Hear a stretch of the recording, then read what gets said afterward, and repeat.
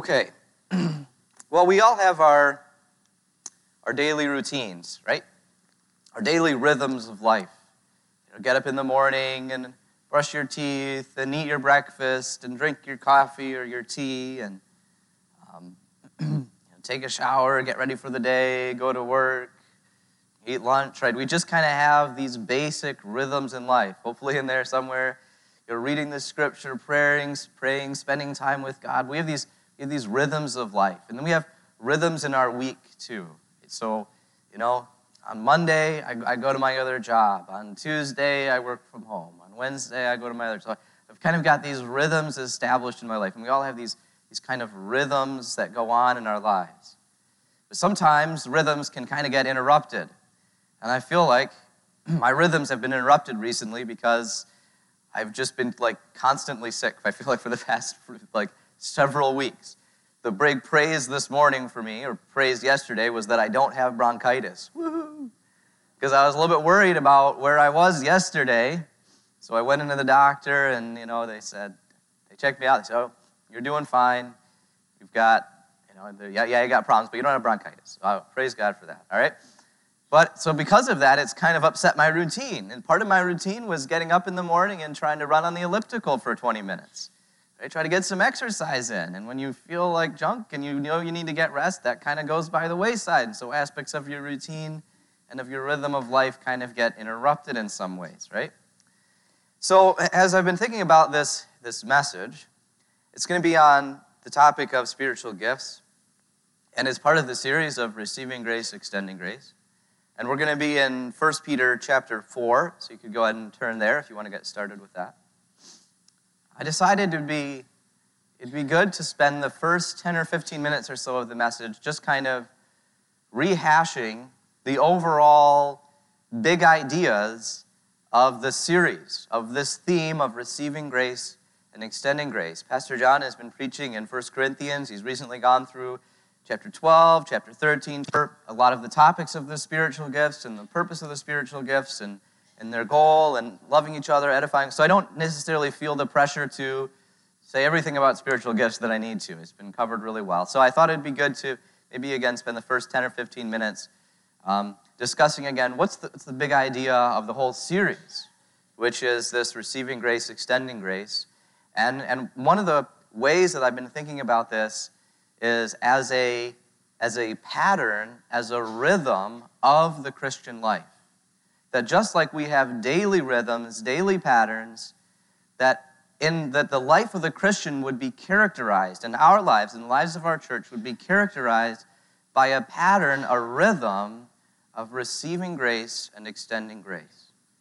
Receiving grace is how we become Christians. This is how we become believers. This is how we're saved, as I just talked about in communion. Jesus came, he was the gift of pure grace. He died on the cross, he rose again, and when we believe in him, we receive salvation. We receive the fullness of God's grace and salvation. Amen for that? That's what makes us believers, and that's what makes us a church, is that we are a people who are shaped by that identity, that is our identity, is in Jesus, in his death and in his resurrection, and we get to participate in that. That's awesome. But then I also want us to see that this is also a pattern of not just what it means to become a believer, but what it means to walk as a believer. In that we are always turning towards God, and turning towards God in faith, and receiving from him the grace. That is turning our eyes towards him and receiving what he has given us in his word, in prayer, in the fellowship of believers, in all these ways. These are things that God has put in our lives to help make us more like him. And then what does it mean to be more like him? Part of what it means to be more like him is just as he has given us grace, we give grace to other people. We love God in praise for what he's done, and we love each other in service, in generosity, in showing mercy. And we talked about all these different kinds of ways that we do that, right? Just as we've been shown mercy, we show mercy. Just as we've received generosity, we share with others who are in need. And as we're going to talk about today, God has given us gifts, and we have a responsibility and a mission to use those gifts to build others up. So that's the pattern of the Christian life. Make sense? But just like Our daily rhythms can get interrupted. There are certain ways that this pattern of the Christian life can get interrupted. And so I kind of want to go through a few ways that we can get mixed up here. 3 on the receive grace side and 3 on the extend grace side.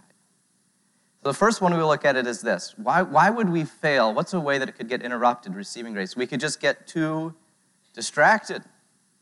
We just forget about the amazing, incredible gifts that God has given us, and we get caught up in our own lives and in our own lives apart from God.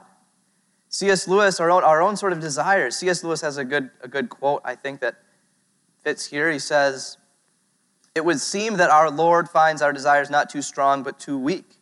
We are half-hearted creatures fooling about with drink and sex and ambition when infinite joy is offered, like an ignorant child who wants to go on making mud pies in a slum because he cannot imagine what is meant by the offer of holiday at sea." Right? We trade in, we're too distracted by the worries of this world, the deceptiveness of wealth, Jesus might say, to really be in tune with what it means to live in the life of Jesus. That's one way that we could fail. Another is this. We have the idea that I earned it. That yes, there's all these good things, blessings coming to me, but in some sense, we can get this sense that I've earned it. It's mine. We forget that it's grace. We forget that nothing is earned, that it's all a gift from God that he gives to us. And so if we have this mindset of I earned it, we're going to fail to receive grace because we're not going to recognize it as grace. We'll think it's ours by right in some sense. Okay? This was a warning to Israel. God said, I'm going to take you into the land. They were in the wilderness. I'm going to take you into the land. And in the land, you're going to find, there are all these people living there that God had driven out. So you're going to find cities there you didn't build. You're going to find crops there that you didn't plant. You're going to find fruit trees that you didn't plant. And you're just going to go into the land. And it's going to be great. And then Moses says, you know what you're going to do? You're going to start thinking in your mindset, it was because of me that I did all these things. It was my work. It's because we were so good that we get all this stuff. And Moses says, as soon as you forget that, you're forgetting God, and you're going to fall into idolatry and all kinds of sin. And that's exactly what happens, right? Why? Because they failed to see that it was grace. They thought they earned it. Or third, that you just reject it. Why would somebody reject such a good gift? Well, we see that the Pharisees rejected the gift of Jesus. They considered it that he wasn't what they were expecting, or he broke their own power structure, right? He was a threat to them, and so they rejected him. So God can offer you this great gift. You can even recognize it as a great gift, and you could still, for some reason, reject it. If the root of receiving grace, if the way that we receive grace is by faith, the way that we reject grace is by a lack of faith. It is by a doubt. It is by considering, it's not that good. It's not that valuable. It's not worthwhile, or even viewing it with disdain. But whatever it might be, we could fail by just rejecting the grace that God gives to us. Now, if one of the problems is we're too distracted, the solution would be focus on God. Right? Intentionally, on purpose, spend time focusing on God. If the idea is that I earned it, then the solution there is to remember that it is all by God's grace. Maybe consider the cross and realize that it was a gift right from God to you. And if the problem is rejecting it, then the answer is receiving by faith. So that's the one side, one sort of way in this rhythm that we could fail here. Now let's take a look at the extend grace side. One is, okay, now we've received grace, and so we're to extend it. One is just inaction. I'm not going to extend it on. Jesus tells the parable of the talents, and he gives 10 talents to one servant, or the king goes off and he gives 10 talents to one servant, he gives 5 talents to another, and he gives 1 talent to a third. He says, okay, guys, put it to work. I'm coming back. And the king goes away, and he comes back, and he says, now tell me what you did with those talents, or big chunks of money, in this case, bags of gold. What did you do with that? And the first guy says, I had 10 and I earned 10 more. And the next guy says, I had 5 and I earned 5 more. And the third guy says, I had 1 and I buried it in the ground because I knew that you were a harsh master and I was afraid of what you were going to do. And the king says, you wicked and foolish servant. You could have at least put it in the bank and earned a little bit of interest. And the man is judged by his inaction because he had received, he was a steward of a chunk of money and he had done nothing with it. He didn't trust really the king as being good, so there was maybe a lack of faith there. But then even having received it, he did nothing with it. So we can fail when we fall into inaction. We fall into inaction. The next thing is this. We do act, but we do it in order to earn love. In other words, we sort of have this mindset that God has saved us in Jesus. I'm saved now, but really the rest of my Christian life is up to me. And now I have to go on sort of confirming that I've earned that to begin with. And so we act in a way to try to earn love or earn favor from God. But this is not, right? We didn't earn it at the beginning. We can't earn it later. It's grace all the way throughout. We do act, but not to receive more grace from Jesus, but because we have received. We don't act in order to get love from Jesus, but because he already loves us. We act out of love, not in order to earn love. Make sense? Trevin Wax, he said it like this in a recent podcast. He said, grace finishes what grace starts.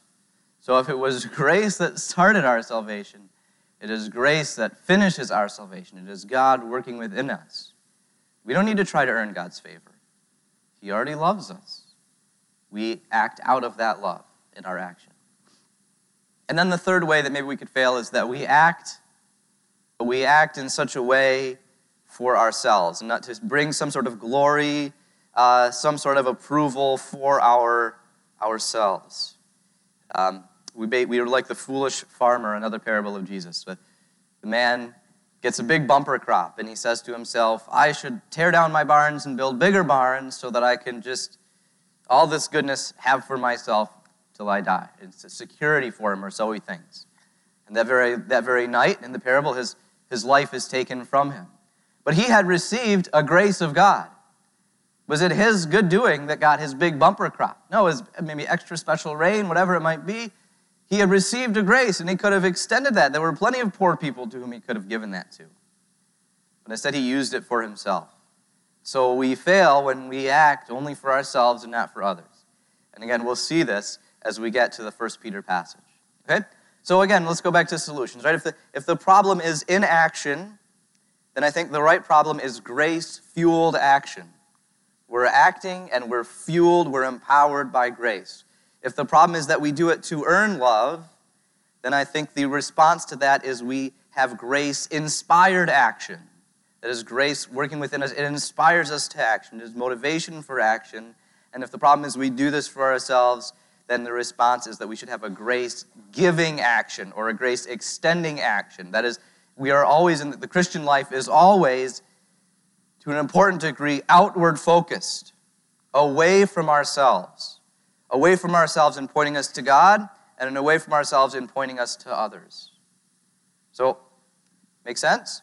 So that, I just kind of wanted to review some of these things and say, this is a pattern in the Christian life, and just like my pattern got mixed up with my sickness, maybe there's a sort of sickness in our own spiritual health that we need to take temperature every once in a while and say, what's the right answer here to walk more fully with Jesus? Okay? Now, let's get to 1 Peter. Let's pray, and then we'll read our passage. Father God, as we enter into an exposition of your word and trying to understand of your word this morning, I pray that you will give us the insight to be able to understand it. And Lord, I pray that you will protect me from saying things that are false or wrong and bringing judgment on myself. Lord, I need your grace. And just guide us together as a church to help us know how to love one another. As you have apportioned grace to us, help us know how to use that to love and to serve others. Thank you in Jesus' name. Amen. All right, 1 Peter chapter 4, we're going to start in verse 7 to get a little context here. It says, the end of all things is near. Therefore, be alert and of sober mind so that you may pray. Above all, love each other deeply because love covers a multitude of sins. Offer hospitality to one another without grumbling. Each of you should use whatever gift you have received to serve others as faithful stewards of God's grace in its various forms. If anyone speaks, they should do so as one who speaks the very words of God.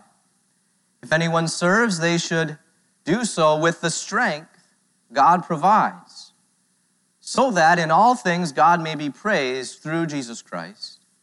To him be the glory and the power forever and ever. Amen. Let's go back real briefly to verse 10. Each of you should use whatever gift you have received to serve others as faithful stewards of God's grace in its various forms.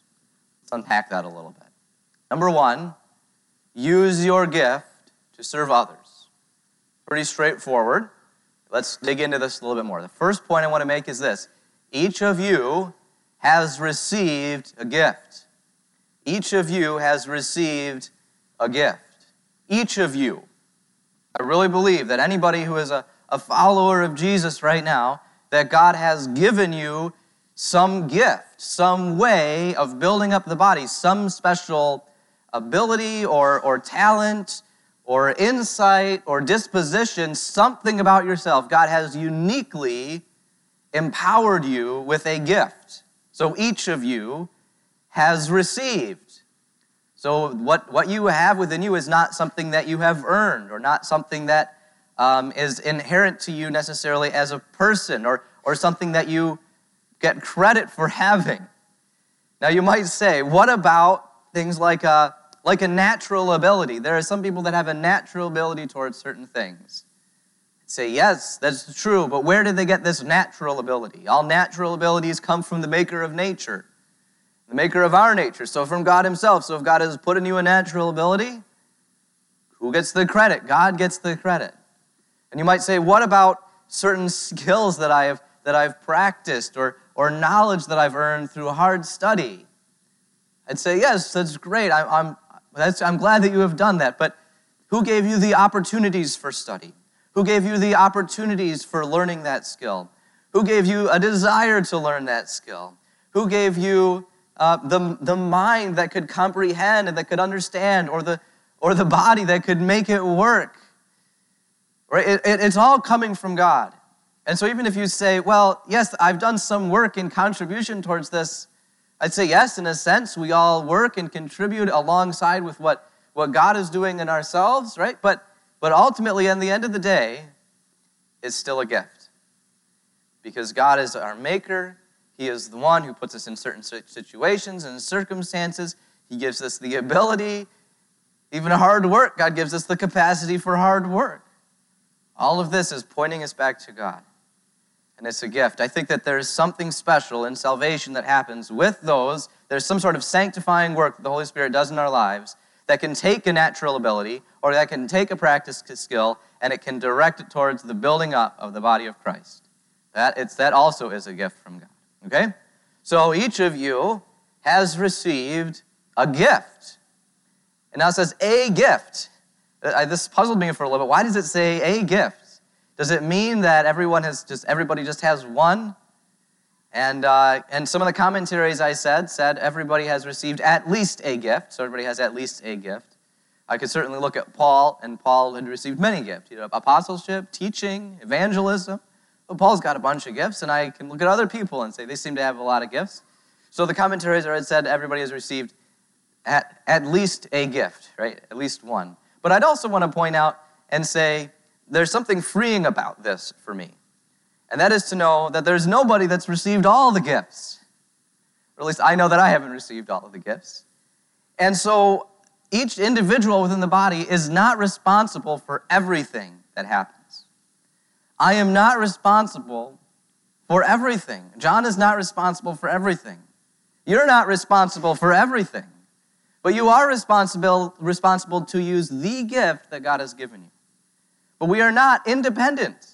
We are dependent upon one another. We are interdependent with one another. We need each other. And for me, that can be a freeing thing to know I don't have all the gifts, and that's okay.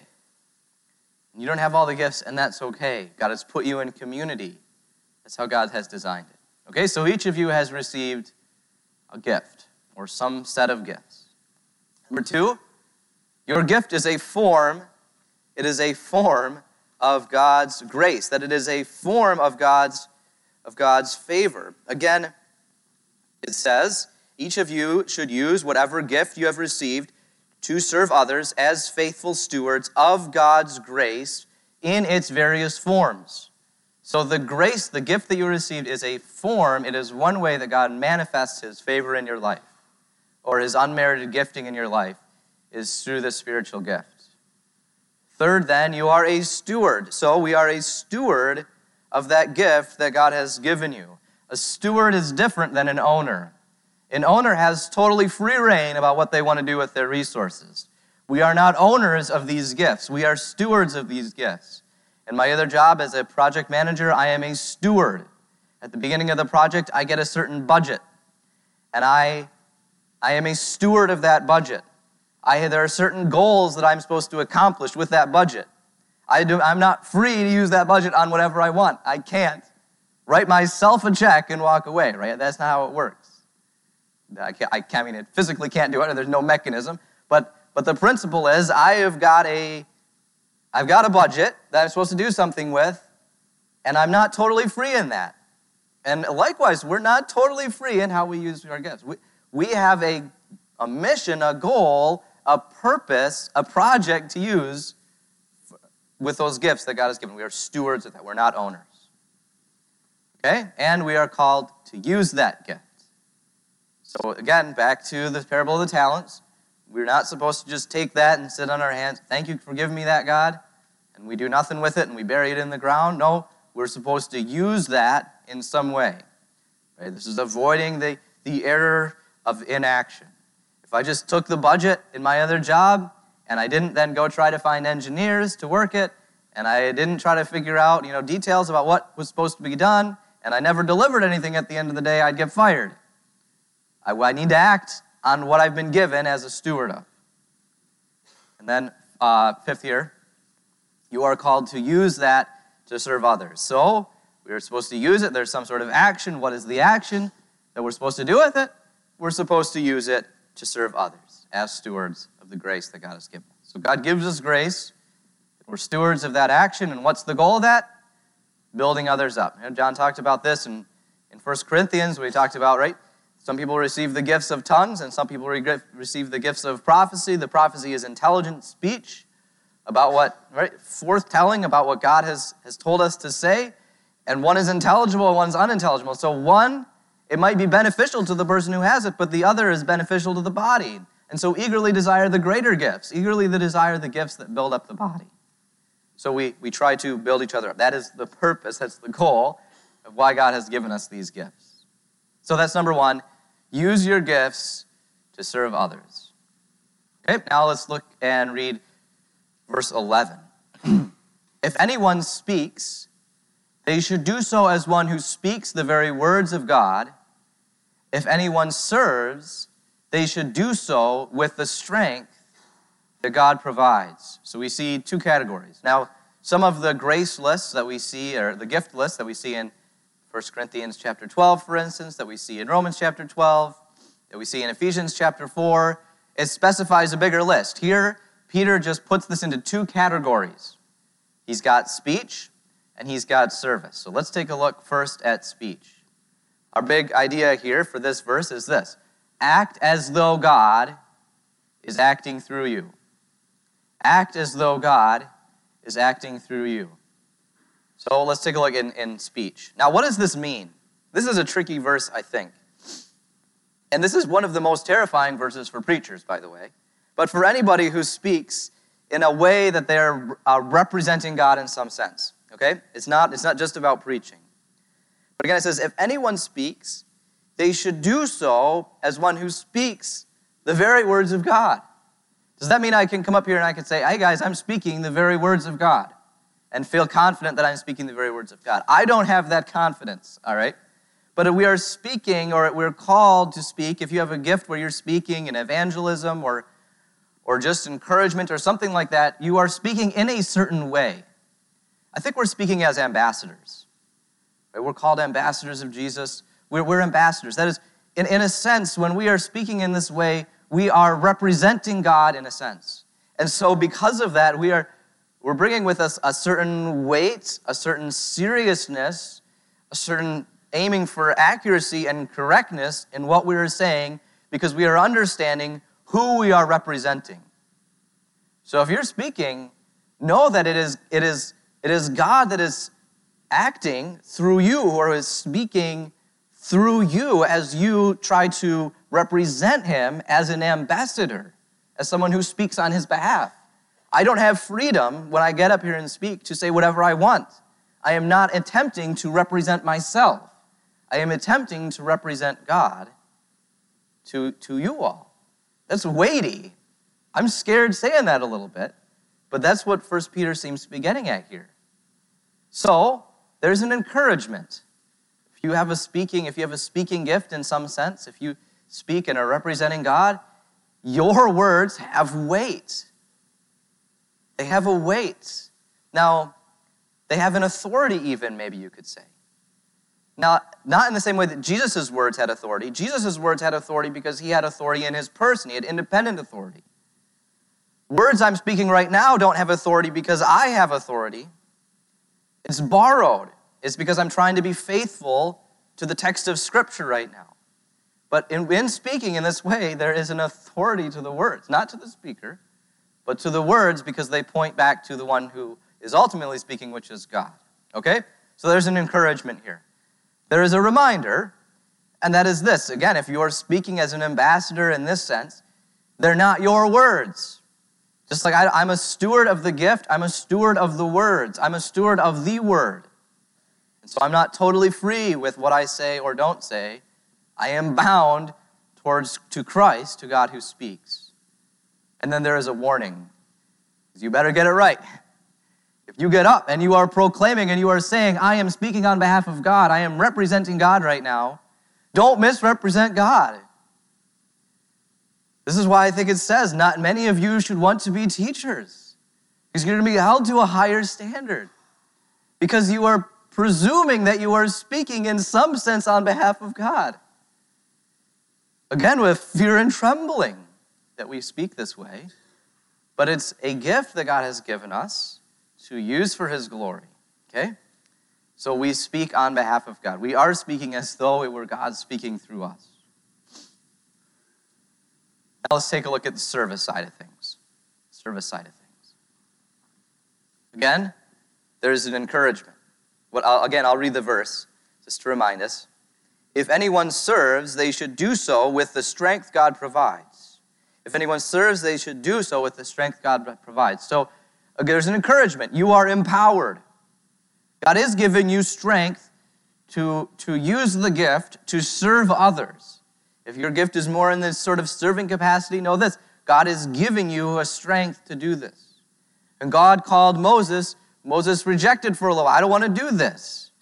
But God empowered Moses to do it. God empowered Moses to serve in the way that he wanted to serve. And so in this case, he gave him some really practical, he gave him a staff that could turn into a snake. He gave him miraculous things. We wouldn't necessarily have that, but nevertheless, a power that comes from God, it's a power that comes from God. And you, if you've been put in a service role, God is empowering you to do that role. So be encouraged. There is a reminder that it's not your strength.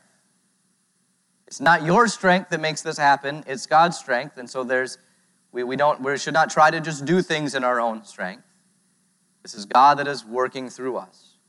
And then there is a warning, if empowered, don't squander it. Again, back to the problem of inaction, right? God has empowered you to do things. If God has filled you with power to do something, to serve in some way, you think he wants you to serve in that way? Do it. Don't squander it. Use the gifts that God has given you. Use that power that God is strengthening you with.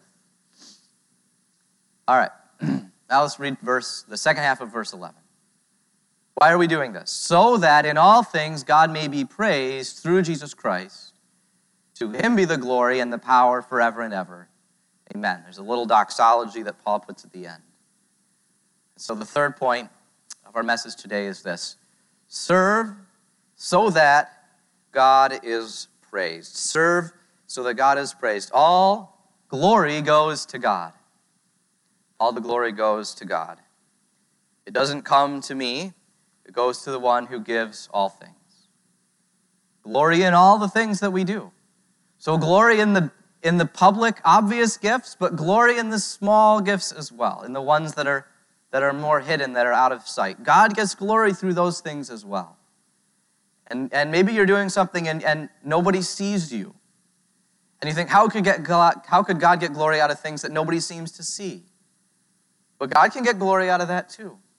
And God's going to reward what's done in secret is going to get rewarded in secret by your Father in heaven. Amen? So God gets glory in all things. It doesn't have to be public. Private, he gets glory in that as well. And then glory through Jesus Christ. It is through Jesus that we receive these gifts. Now, God is the giver of the gifts. These are spiritual gifts. They're gifts of the Spirit. But Jesus is the one who gives. It says in Ephesians chapter 4, it says, to each of us grace. To each of us grace. Again, these gifts are a form of God's grace. To each of us grace has been given as Christ apportioned it. That is why it says, when he ascended on high, he took many captives and gave gifts to his people.